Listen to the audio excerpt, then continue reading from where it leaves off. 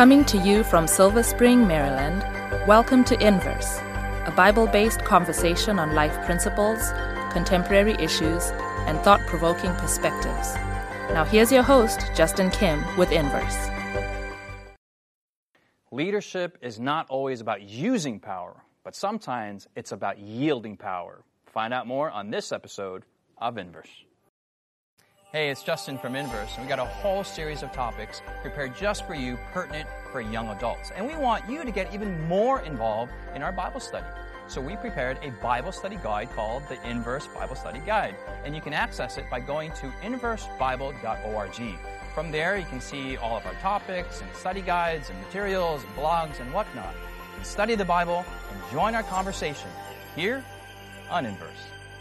Hey, welcome friends. We are on the topic of Nehemiah and biblical leadership, and we are smack in the middle of the book of Nehemiah in chapter 5. And maybe you're wondering, there's 13 chapters. How are we in the middle? We'll find out as we read this chapter how this works out and the structure of Nehemiah. So Jonathan, you're going to read chapter 5 for us, but before we read the Bible, we're going to ask prayer from Sikhu. Okay, let's pray.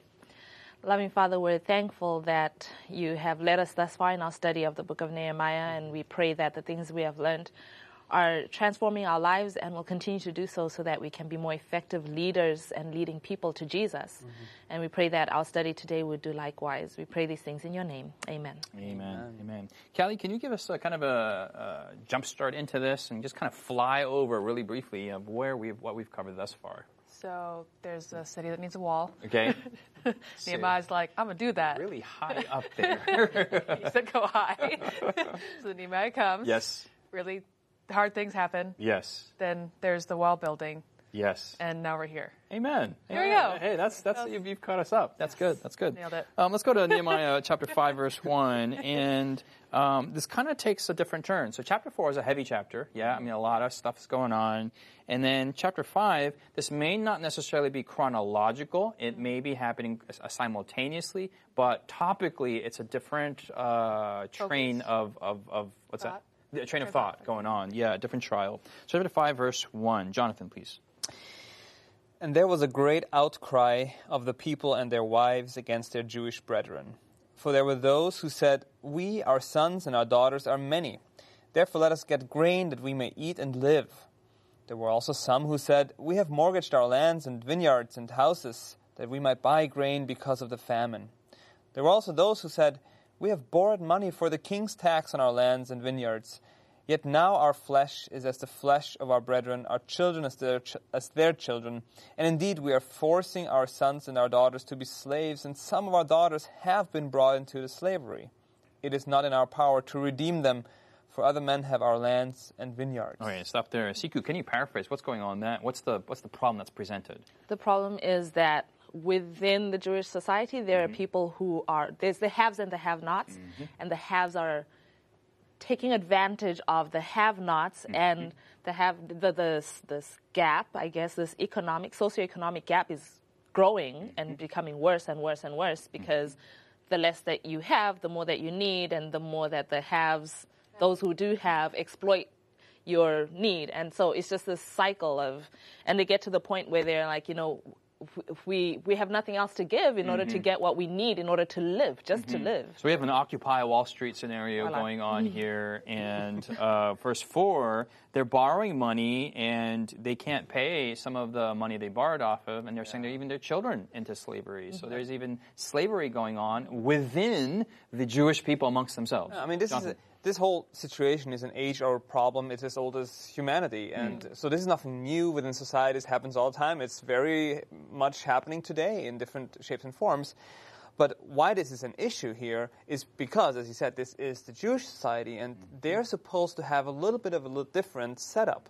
In fact, God told very clearly to Moses and the people of Israel that this is not the way it is supposed to be. There's supposed to be freedom. There's supposed to be support for those who are weak, for those who are suffering, those who don't have enough. Even the strangers within your gates are supposed to gain a blessing from the wealth of the land.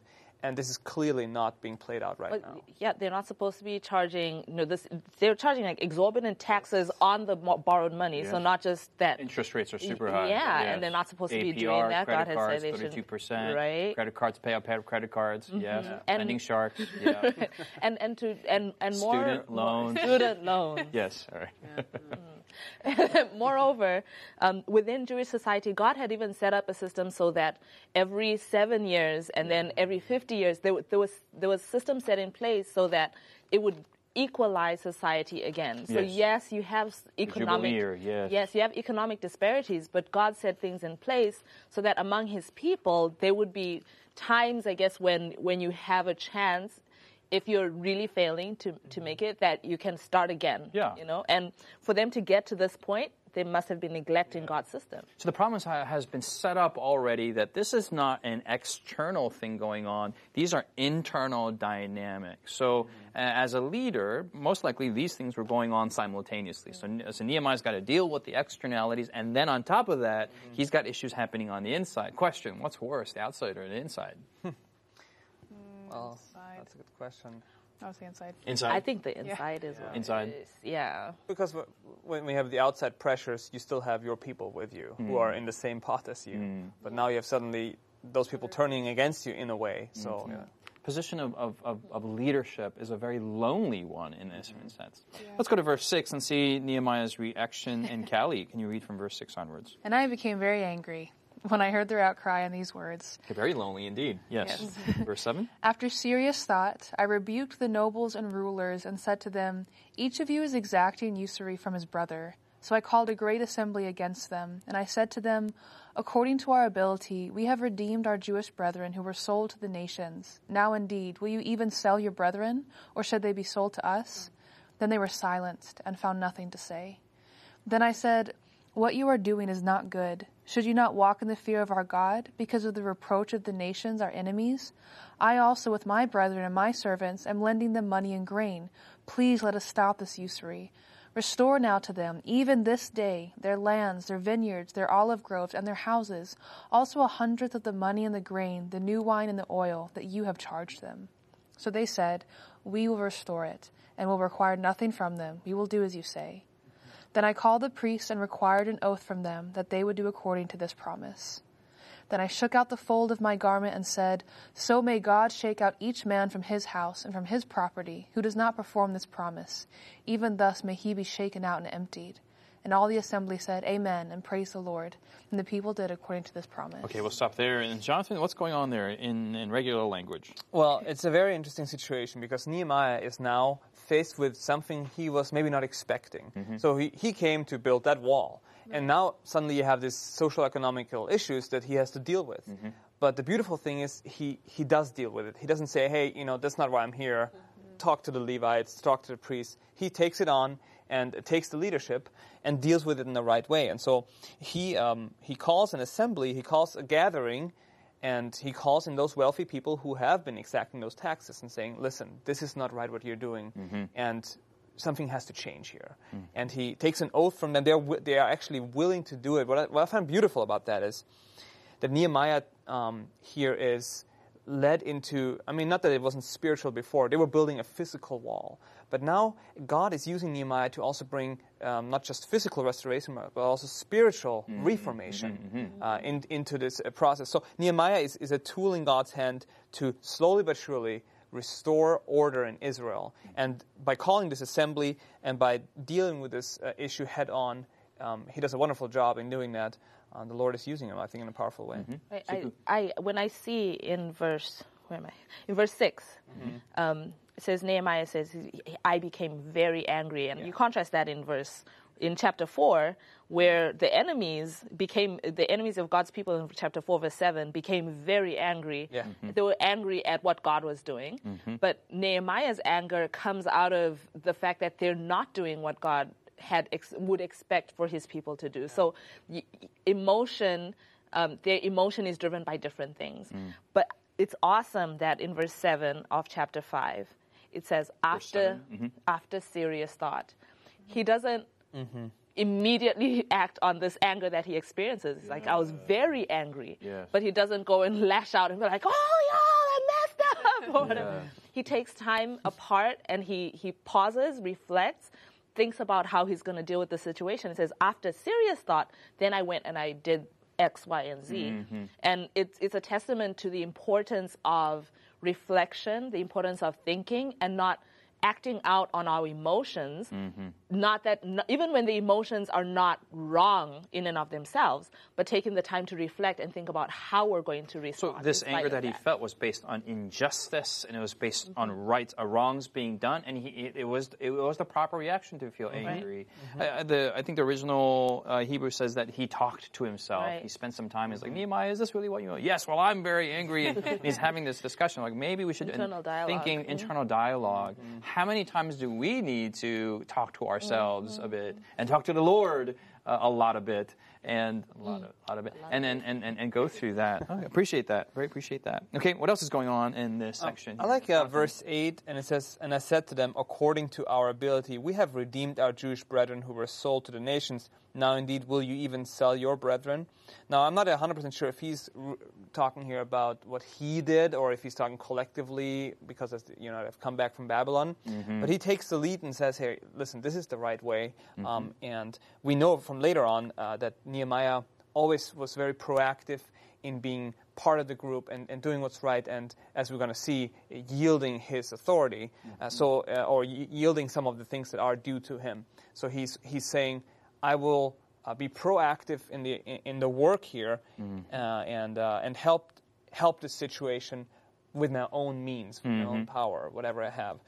And so then verse 10 it says, "I also with my brethren and my servants am lending them money and grain. Please stop this usury." So, hey, I'm out of my own pockets, helping these people to get out of debt, helping them get out of their student debts and out of their credit cards. Hey, let's just do away with this high interest thing. Let's bring it down to 0.3 APR rather than 33% for 9.9. This is not biblical. Amen. Yeah. Amen. And this is a theocratic society and not a secular society, and very difficult to implement in today's capitalistic modern society. So we don't want to mix those two worlds together. Okay, Callie, you're laughing.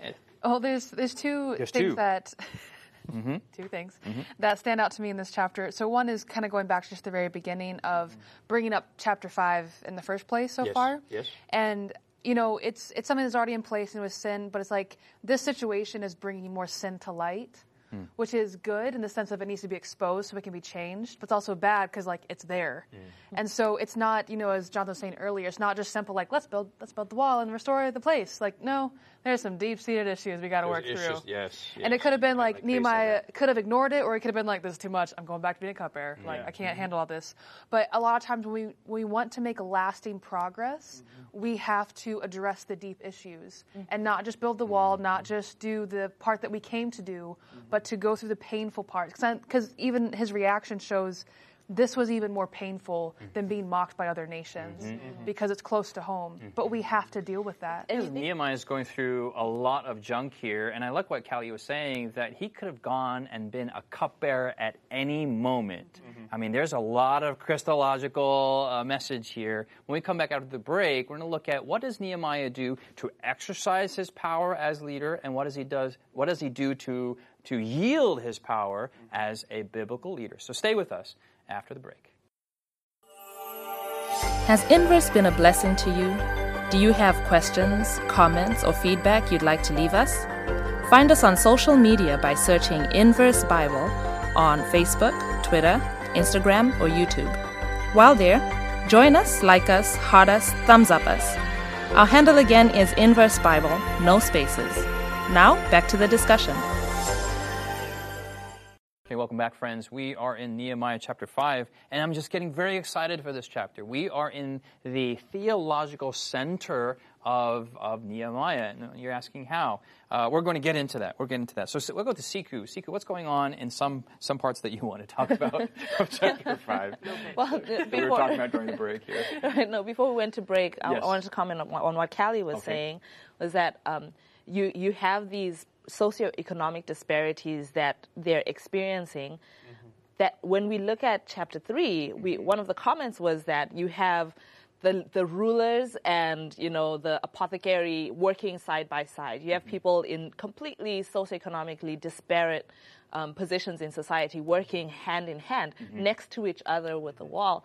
But chapter 5 brings out that while they're working together with the wall, there are these back issues that are going on. And so the work actually, yes, you're building the wall, but if you don't deal with these issues, like it will actually hinder your ability to complete the project because stuff will end up coming up. So chapter 5 in this bringing this necessity of building the people and dealing with these issues, it's important to deal with these issues.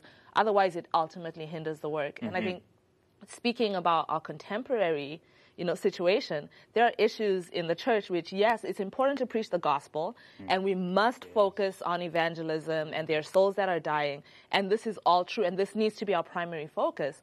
But if we neglect the fact that there are socioeconomic disparities amongst us, that can end up becoming issues in our ability to work together on the wall side by side to complete the task. We need to deal with that stuff, and a godly leader realizes that. These issues are annoying, sticky, dirty, and in some way very important, but in another way kind of low, right? I mean, and I'm getting to my point is Nehemiah at any point could have gone like, look, I don't need to deal with this. This is just too much stress for me. I have a PhD in royal cupbearing. I'm just going to go back to where everything's nice and hunky-dory, which brings back to who, Callie? I don't want to take to Jesus. It's we don't want to be glib in this, but it's so powerful in that. Yeah. I think about, he's like, okay, I signed up to save people, but I didn't save up to deal with Peter all the time. Peter was not in the prophecies. Peter was too much. Yes. That's how I feel. Yeah. Or that one time when I healed that guy and he never said thank you. That was not in the prophecies. I didn't have to do that. That was not okay.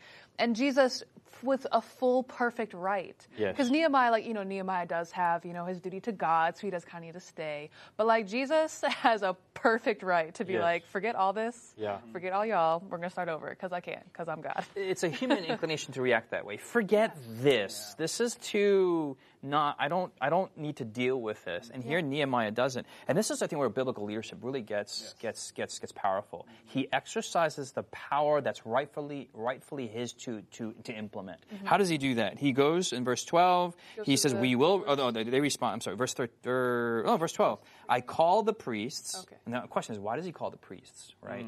And then he requires an oath from them that they would do according to this promise. So see, these are the guys who have done the wrong. Verse 13, then I shook out the fold of my garment and said, so may God shake out each man from his house. And he goes kind of dramatic here, literally dramatic. And then at the end says, the assembly all said, amen. They praised the Lord, and the people did according to his promise. In one word, what is he implementing here? How is he using his power for righteousness' sake? Well, even before that. Okay. Verse 7. Can we go back to verse 7? Anticlimactic, yes. Sorry. And then, in verse 7, going back. So after serious thought, I rebuked the nobles and rulers. Yes. So that too. Just want to add that as well, because sometimes priests just religious people, but no, there's people in charge. Yes. He took them to task. Yes. And so he provided a place of accountability. Bingo. Oh, man, love that word. Good mind Accountability. He brings in the priests, who are the spiritual leaders. They're in front of all these other people. Then he brings a promise, right? the guy's guilty, and it says, hey, promise before the priests. And if you don't, then he does his little dance thing in front of them. That's what's going to happen to you. And then the whole assembly is like, amen. He has within his right to in his power to do that, and he creates a system of accountability. Question, why do we hate accountability so much? Why? Because there's consequences and shame and stuff. So is that what is going on here? Is Nehemiah creating an atmosphere of shame and fear-based? No, he's raising up the standards that have been broken down. We don't have just the wall that's broken down. There's spiritual standards that have been broken down. I mean, there's reasons why they are where they are.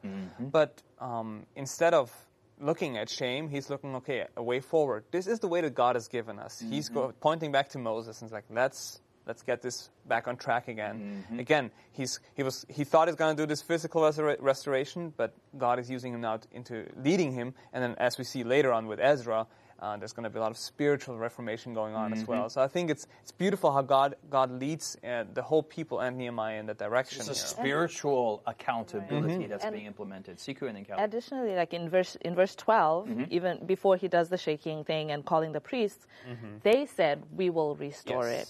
And we will require nothing from them. We will do as you say. So they've already made a commitment. Yes. Now he's just creating a system for them to be able to follow through with that commitment. So he's not pushing this and forcing This is it. their This is already what people are wanting to do. But now he's creating an external system to facilitate what they're wanting to do. Okay, I love that clarification. Yeah, Callie. A key part of accountability being more about accountability and less about just shame, I think, is timing. And so he does, he is setting up when something's going wrong. It's not completely preemptive, but it's also he's not waiting until it's so terrible that he's like, all right, guys, I'm just going to shame all of you for being so terrible. They're still at a place that they're willing to change. They're still at a place that they're willing to be receptive to his blastings because you don't see them being like, yeah, well, you. Okay. Well, I mean, they're receptive. So I think sometimes we, in accountability in places of huge leadership and small leadership, we wait until it's so bad that maybe our anger gives us courage, and then it does become just shame. Yes, that's and it's not about actually helping them. It's about putting someone back in their place in a very demonic way. Is our courage anger-based, or is it love-based? Love-based. I love that.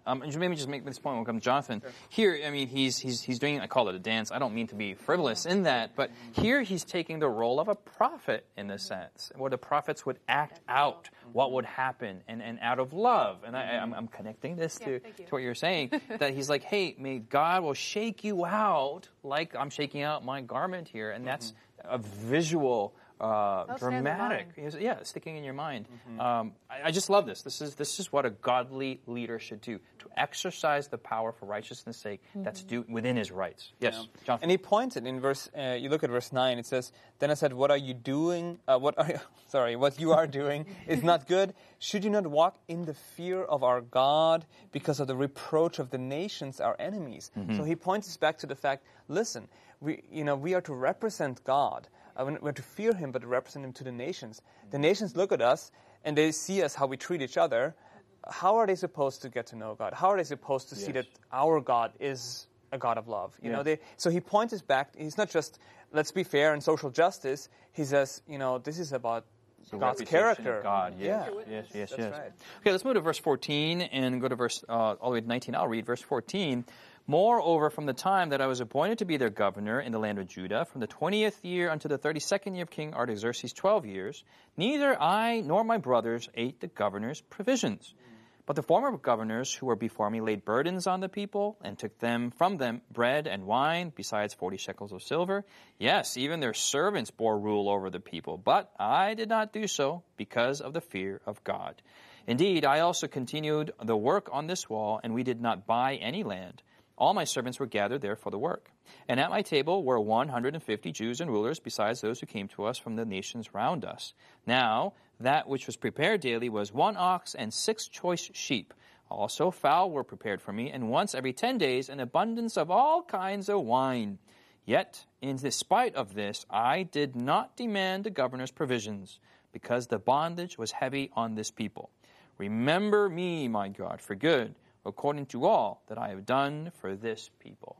All right, so there is a kind of an opposite thing going on here from the first half of chapter 5, the second half of chapter 5. But what's going on here, Jonathan, in verse 14 through the verse 15? Well, Nehemiah here it looks at the situation of how it used to be. He's describing how the people of Israel or the Jews here in Judah were always being kind of squeezed in what they have to do. They had to provide the silver, they had to provide all these things, and he's saying, hey, listen, I'm not going to do that. The burden is already so heavy on these people. Let's try to finish this together. He's investing himself. He's giving from his own provision. We already saw that earlier in previous chapters. And he's making sure that there is no rulership over them where he is taking advantage. I mean, he technically could ask for all these things. Yeah, these benefits were rightfully his in the title of the governor. Yes. He had every right. There's nothing illegal about this. And I don't think but that he withdraws, he surrenders. That's right, and I don't think that those benefits were all necessarily to enrich him. They were set up because he had to provide for a certain household and for people. So he's making sacrifices. He's paying out of his own account here to make sure that at least the bases are covered. But he's not going to tax his people. He's with them. He's on the same level with them. When he in the previous verses, when he asked the rulers, the nobles to stop, demanding usury of the people, he's not asking of them anything more than he would do, because he's actually doing more than he's asking of them. He's not saying sacrifice, from your own pocket. He's just saying just stop abusing other people. And then you have, in contrast, he is actually giving sacrificially of his what is his due in order to help the people. And that's a picture of leadership that we don't see in a lot of places in our contemporary society. He uses the power that's rightfully his for the people, but he doesn't use the power that's rightfully his for his own sake. I think there's a contrast of these two narratives going on. Callie. I would say as Nehemiah, he could be doubly tempted to do this. One, because he's governor, and two, because he's a great governor. So it's not just by that, but it's like, man, I've sacrificed so much for this people. I kind of deserve just the provisions. So even if I take half of them, and I think we do the same thing even in our spiritual lives. I serve God so well. I think it's okay. God would understand. God understands. If I eat this box of donuts, I deserve it. Do you want to talk about it? But we do we make so many sacrifices, but then we think we earn something by our sacrifices. And Nehemiah gives it to God. Remember me, my God, deep for this. That's where I leave it, and I'm gonna keep build it. I'm gonna keep doing what I need to do, but I leave it in you to figure out. Which in reality, it's a picture of Jesus. What Jesus has done and what Jesus does for us is. You look at his whole ministry, and I was having a conversation with someone, and they were kind of perplexed about something that Jesus said and did, and it's like, why wouldn't Jesus defend himself? So that means that Jesus was not God. And it's like, no, you know what? Throughout Christ's ministry, his mission was never to defend himself. That wasn't why he came. He came for the benefit of others. Yeah, we see here, this is a clear picture of the character of Jesus. If you go here in chapter 5, verse 15, at the end it says, because of the fear of God, and in verse 18, because of the bondage of the people. These are his dual motivations to serve the people, fearing God and loving the people. This is a clear picture of Jesus as the ultimate biblical leader in the center of Nehemiah. Hopefully you've been blessed with the character of Jesus shining through in the book of Nehemiah. It's been a blessing to me, hopefully to all of you guys, hopefully you guys out there. Thanks so much for joining us on Inverse. We'll see you here next week. You've been listening to Inverse, a Bible-based conversation with Callie Williams, Israel Ramos, Jonathan Walter, Sebastian Braxton, Sikhu Daco, and your host, Justin Kim. Inverse is brought to you by the Hope Channel, television that changes lives. For this and more inspiring episodes, visit inverse.hopetv.org. Find us on social media, #InverseBible. Until next time, this is Inverse.